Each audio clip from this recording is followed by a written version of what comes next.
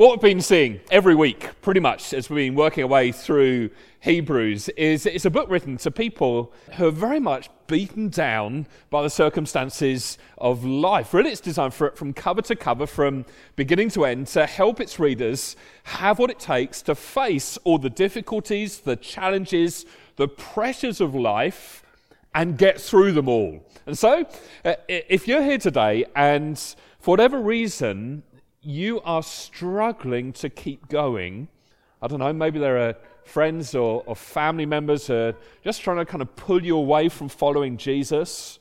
Maybe you know the reality of what it is to live with physical pain or emotional pain or the pain of relationship breakdown, and in all honesty, this is wearing you down. I don't know, maybe things feel pretty dark for you right now. You can't see a whole lot of light at the end of the tunnel. You just feel exhausted. Or maybe things haven't worked out in your life in the ways that you would have wanted or expected. Perhaps you've been praying for something for months, years even, and it still hasn't happened, and you kind of live with this deep sense of disappointment. I mean, life's tough at times, isn't it? Being a Christian certainly isn't the easy option a lot of the time. None of you relate to this? Yeah, absolutely. Well, if you can relate, the book of Hebrews, and particularly today's passage, is going to be highly relevant for us. As we're going to see, chapter 11 shows us that one of the keys to persevering through the difficulties and pressures, the challenges of life, is to be people of faith. Let's dive straight in and see what it is. Hebrews 11, starting in verse 1. Now, faith is confidence in what we hope for and assurance about what we do not see. This is what the ancients were commended for.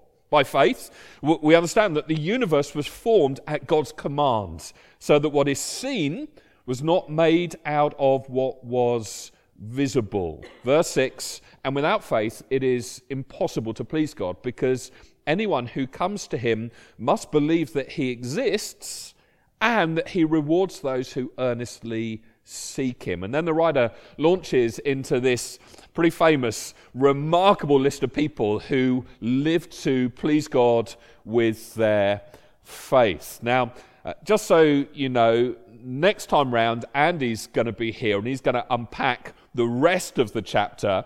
But this time round, I simply want to use these verses that we've just read to answer three very simple, very basic questions about faith. What is it? What does the God-pleasing kind look like? And how do you get it? Let's kick off with the first question. What exactly is faith? Now, people teaching on the whole subject of faith often come at it from an apologetic angle, giving you all kinds of reasons to believe in God and telling you why you should have faith. Or sometimes people preach these really rousing sermons on faith and try to tell you that if you pray hard enough, if you can stir up enough faith, then God will make all your wildest dreams come true. I'm not here today to do either of those things. I'm not going to stand up here and try to convince you to have faith. I'm here to tell you that you already have it. Everyone has it. You see, these first few verses in Hebrews 11, they alert us to this whole dynamic of faith that operates in everybody's life. I mean, just look at the first phrase here. Now, faith is confidence in what we hope for. The reality is, everybody wants to hope for something. Everybody is searching for something that will get them up in the morning. Something is worth living for. Something they can give their lives to. Could be work, could be God, could be money, could be a relationship, could be sport, could be anything. Hope isn't just something that Christians are interested in. Hope is the quest of every human being. And whatever the source of hope ends up being, we put our faith in it, trusting that this thing will deliver for us everything we need for life. And so, pretty much everyone lives by faith. In fact, I suggest it's impossible not to. Everybody hooks their life to something. Everybody wants some certainty. Everybody wants to be sure. Everybody wants to have hope. Everybody lives by some set of beliefs or convictions somehow, some way. The question is, where are you putting your faith? Where are you putting it? If you're not quite sure, then a way to find out is to answer questions like these. To where does your money flow effortlessly? What have you worked hardest for in life? What's that thing that if you lost it, you would just struggle to go on living? What's the thing that if you could only get it, then life would be worth living? Answer those questions honestly, and I reckon you'll go some way towards discovering what you are putting your faith in. The question then is, can the object of your faith stand up under the weight of your expectation on it? A guy called Ravi Zacharias said this: the loneliest moment of a person's life is when they get the thing they've always wanted, only to realize it's not enough. Which I think is why verse 1 goes on to speak about an assurance in the things we're hoping for. It's like we don't just want hope, we want to know that what we've hoped in is sure. We want to be convinced, don't we? We want to be confident that we're building our life on firm ground, that we're building our life on a sure and certain, solid foundation. And pretty much that's what faith in God gives us. Faith for the Christian is looking at God and trusting Him for everything, while hope is looking at the future, very often staring into the unknown and trusting God for it. Now, faith is confidence in what we hope for and assurance about what we do not see. Verse 2, this is what the ancients were commended for. This deep assurance in God was strikingly evident in the ancients, these people of faith that are listed in the rest of the chapter, the likes of Abraham and Moses and David and so on. But here's the thing. These people weren't only commended for their faith in God. We're told in verse 6 that without having this kind of faith, it's actually impossible for any of us to please God. Which begs the question, what then does God-pleasing faith look like? Well, before launching into this list of faithful people, Hebrews takes us back to the creation of the world at the beginning of time. Verse 3, by faith we understand that the universe was formed at God's command, so that what is seen was not made out of what was visible. Now, in my time, I've been known to cook the occasional meal. But what are people laughing for? It's not a laughing matter at all. Very enjoyable, some of the time. I've been known to cook the occasional meal, but I've never, ever spoken a meal into existence. In fact, there are times when I start out with this wonderful array of raw materials and the final product doesn't quite match the vision that I had in my mind when I started out. But the glorious and the amazing thing that we're told here is that God spoke the universe into being from nothing. And faith embraces all the implications of that. Because if God is creator, then by implication, everything that exists belongs to him. Don't know if any of you went to the Catalyst Festival and wandered along and saw the exhibition of Ali Gordon's artwork. Anyone go and look at that? I went along. Don't tell John, I've got to be honest. I didn't get it. I mean, it was very impressive, very good, I'm sure. I didn't have a clue what it was all about. Maybe someone could explain to me later. But just imagine if I came along, looked at all this artwork, took a fancy to a couple of the pieces, and removed them from the exhibition, took them home, put them on my wall, and said they were mine. I mean, that'd be ludicrous, wouldn't it? I didn't create them. and so I have no claim to them. Now here's my question. Do you go through life living as though you believe that there is a creator who owns everything? Listen, if God created the universe, then there is nothing in your life that ultimately belongs to you. Your possessions don't belong to you. Your relationships don't belong to you. Your gifts, your talents, your skills, they don't belong to you. Your finances don't belong to you. Your leisure time doesn't belong to you. It all belongs to God. You know, he didn't merely create it all and give it to you for you to use as you please. He created it all and in his grace gave it to you for you to use for his glory. If you're at school or if you're at college, think about it. Does the way you work reflect your belief in the existence of God?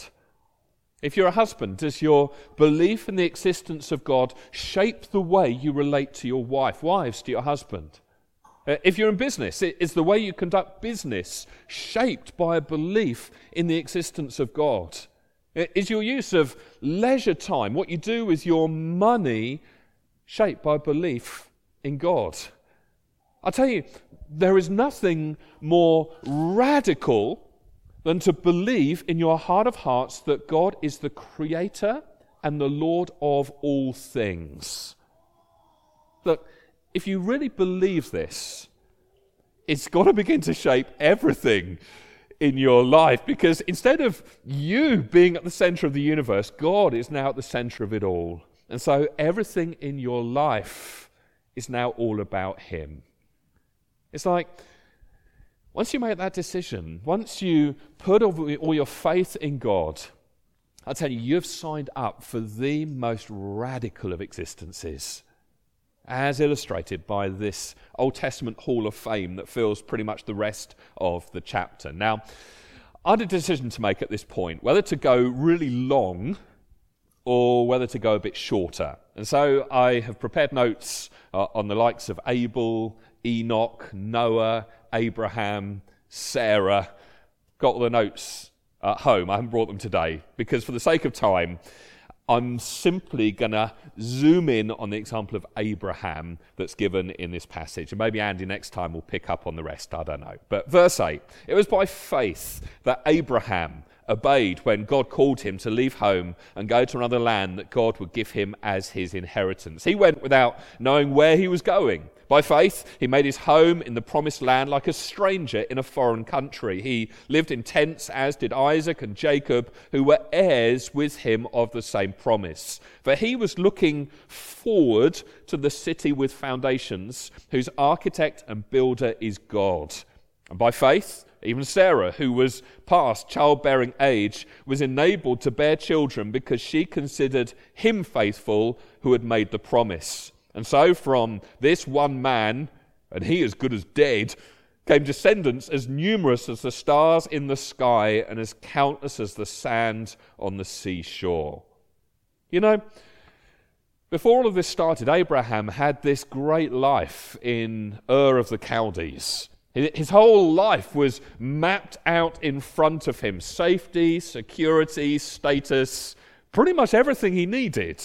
And then God comes along and calls him to leave it all and move somewhere else.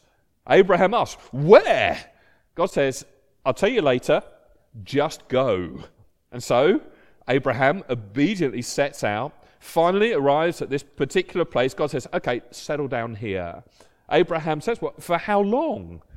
God says, I'll tell you later. Later on, God says, okay, I'm going to give you a son now. Abraham says, how? I mean, I'm 99 years old. My wife is 90. God says, I'll tell you later. Just wait. And finally, God comes to Abraham and says, Abraham, take your only son, whom you love, to the top of a mountain and sacrifice him. Abraham says, why? God says, I'll tell you later. Just start up going up the mountain. Now, what's all of that about? Here's what I think's going on here. Verse 10 says that Abraham was looking for a city with foundations. In other words, it would suggest he'd come to see that this world has no foundations. Now, deep down, I think most of us have some kind of sense of this. I mean, the physicists will certainly tell you that. Second law of thermodynamics, everything's unraveling. Everything's burning out, everything. What that means is, if the foundation of your life is your family, I hate to be the bearer of bad news here, but sooner or later they're all leaving you. I mean, one day, eventually, finally, will come the time when your kids are going to leave home. And without wishing to be morbid, eventually, every person you love will die. And I don't mean that insensitively. I know the pain personally of losing people I've cared for deeply. What I've come to see is that it comes for us all. Or if you build your life on your looks, even as we speak, you are wrinkling and sagging. If you build your life on the latest intellectual cause, most of the beliefs taught in academia 100 years ago are now looked on as outdated. I was at a university open day last weekend, and they kind of listed all the Nobel Prize winners from their university over the decades, and then they said, that's the past. The academics we have now are on the cutting edge of new discovery. Most of the beliefs taught in academia 100 years ago now looked on as outdated. Most of the things we believe today, our great-grandchildren are going to be embarrassed we even believed. There are no intellectual foundations, no psychological foundations, no real emotional foundations, no physical foundations that will stand the test of time. So here's what God does to help us. Over and over and over again, you're going to come into a crisis moment where to obey God means to lose something you ordinarily build your significance and security on. I think that's what God was doing with Abraham. It's like we build our lives on what our culture thinks. We build our lives on public opinion. We build our lives on family. We build our lives on economic security. And God is over and over and over again in our lives saying, please don't build your life there. That has no lasting foundation. Whatever you do, don't put the center of gravity of your life on that. Those things just cannot stand up under the weight of expectations that you're placing on them. Won't you shift your foundations to me, to my word, to my future? It's the only way, says God, that you'll be unshakable. It's the only way you'll have lasting assurance. It's the only way. Listen, either you are connected with God and everything is secure, no matter how chaotic your life looks, or you are not connected with God and nothing is secure, no matter how orderly your life looks. And God, in his kindness, is in the business of showing you that. And so, at every point in your life, where to obey him, where to put him first means to walk away from something in the world on which you build your security, it's a mercy. Every time it's a mercy. And it's an opportunity to become slowly, bit by bit, more and more a person of faith. I'm guessing some of you are thinking, well, sounds great in theory, but I can't do this. I mean, Jonathan, you kind of lost me 20 minutes ago. I could never be this kind of radical for God. This sounds impossible. Could be for a number of reasons. First, could be I'm afraid of trusting God. I'm afraid if I really lay down my life unconditionally before him, well, at some point he will let me down. Or maybe it's more a case, I'm afraid of trusting myself. I'm afraid if I give myself like this, I just won't be able to keep it up and I will fail. Maybe it's a combination of both, so I can't possibly do it. Which begs the third and final question. How then do you get this kind of faith that is the only way to please God? How do you get it? Well, years before this was written, funnily enough, Abraham had the exact same question. Genesis 15, Abraham looks up to the sky and he says, "Oh Lord, how can I know?" God makes all these promises to him. He says, "How can I know?" Which I think means, how do I trust you? And how do I trust me? God's answer? Cut a bunch of animals in half. Now we read that and we're thinking, what in the world are we talking about here? But Abraham immediately knew what was going on. Because back in those days, that's how you made a contract. That's how you made a covenant with somebody. If you were making a contract or a covenant with someone, you would cut an animal in half, and then both you and the other person would walk between the pieces of the animal, and you would both say out loud the words of the contract. It's like by walking between the pieces, you were saying, "This day I make this promise, and if I don't keep my promise, if I don't keep my word, may I be as this animal." Now let's face it, all of that sounds ever so slightly bizarre, doesn't it? But back then, all through the Near East, it was a way of identifying with the dead animal and saying in this legally binding way, "I'm not going to go back on my word." And so Abraham starts to cut these animals in half. And he kind of figures that at some point he's going to have to walk through the pieces and make some kind of vow, some kind of promise to God. But to his shock, two things happen. First, God appears as a smoking pillar and passes through the pieces himself. And God says, "Abraham, I will be your God." That's the first surprising thing. Here's the second one. God never asks Abraham to go through the pieces himself. And through all of this, Abraham realized that God was saying, if I don't keep my end of the bargain, I will pay the penalty. I will be torn to pieces. But Abraham, if you don't keep your part of the bargain, I'm going to step in and pay the penalty for you. Not you, I will pay it. And so, no matter how much you lapse, however many times you fall, I'm never going to give up on you. No matter how much you fail or fall short, I'm going to bring you into the place of blessing. And I think that's what released Abraham to obey God in faith, even though it meant leaving everything and heading into the unknown. At the end of the day, even though it seemed incredibly risky, he knew he could trust God. It's like his confidence, his assurance, it was rooted in this revelation of God's grace.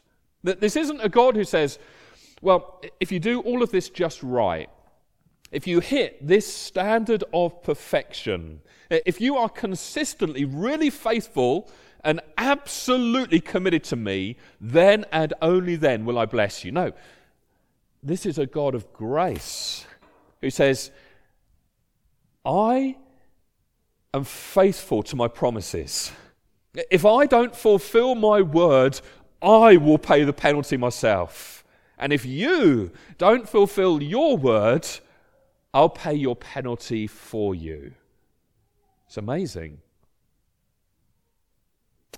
Now, putting all this together, Jesus says in John chapter 8, Abraham rejoiced to see my day. Jesus was saying, ultimately, he was looking to me. And as it says here in Hebrews 11, verse 13, all these people, including Abraham, died still believing what God had promised them. They did not receive what was promised, but they saw it all from a distance and welcomed it. Do you know what? If Abraham had the power to live the kind of life he lived just in anticipation of this promised grace, how much more can you and I by looking at it directly. Abraham couldn't see it, but we can. Here's what we see.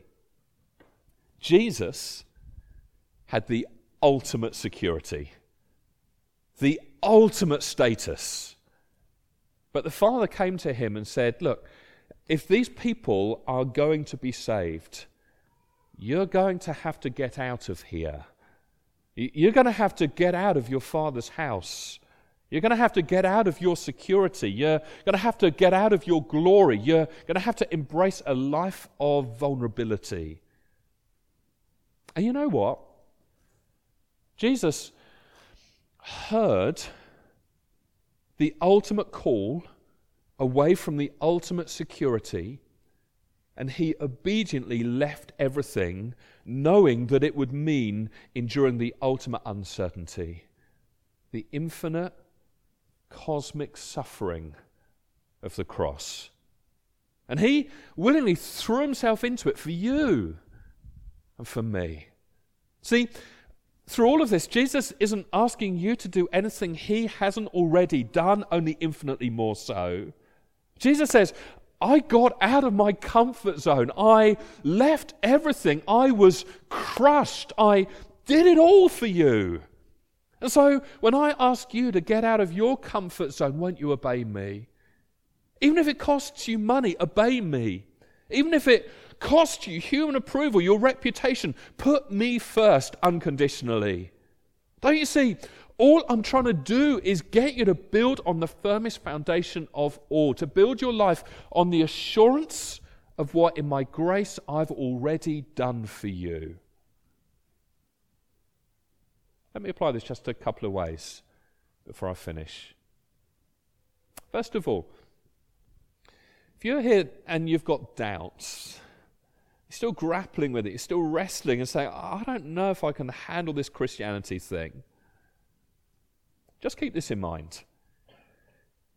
If you doubt Christianity, it's only because you are putting your faith in something else. If you doubt Christ as your Saviour and Lord, it's only because you're putting your complete faith in something else as Saviour and Lord. At the end of the day, whether you realise it or not, you have saving faith in something. You're hoping in something or someone. And whatever that is, it won't die for your sins. It can't. It won't, in effect, pass between the pieces and say, if you fail, I'll pay the penalty for you. Why don't you simply ask yourself this? Can the thing that I am putting my faith in stand up under the weight of expectation I'm putting on it? Or secondly, perhaps you're a Christian, and yet whenever God calls you to obey and it's really going to cost you something, you're just not doing it. You know it's the right thing to do, but you also know if I do this, it's going to cost me status. It's going to cost me cash. If I do it, I may never get married, or I could lose all my friends. I might lose my reputation, my popularity. Now, every time it's hard to obey, really hard to obey, you have a choice to make. Put your faith in the creator of the universe, or put your faith in created things. Abraham obeyed when God called him to leave home and go to another land that God would give him as his inheritance. He went without knowing where he was going, but he knew with whom he was going. When God calls you to obey him unconditionally, it can be pretty scary because you're going out into uncharted territory. You might not have a clue where you are going, but you know with whom you're going. You're going with the one who gave everything for you. So ultimately, there's nothing to worry about. Wherever you're at today, more than anything else, the thing I want you to walk away with, the thing I want you to remember more than anything else, is that the only thing strong enough the only thing great enough, the only thing wise enough, the only thing good enough, the only thing interesting enough, the only thing true enough, the only thing satisfying enough to throw the full weight of your faith on is Jesus. Whatever challenges you're facing right now, whatever disappointments you're trying to come to terms with, whatever difficulties you are grappling with, really it's only faith in Jesus that will get you through. So please, won't you keep running to him, clinging to him, hoping in him, finding strength in him, putting all your confidence in him and obeying him. Because at the end of the day, that is the only way to please God, and he's the only one who will never disappoint or let you down. In all honesty, he is the only firm foundation in the entire universe. Let's pray.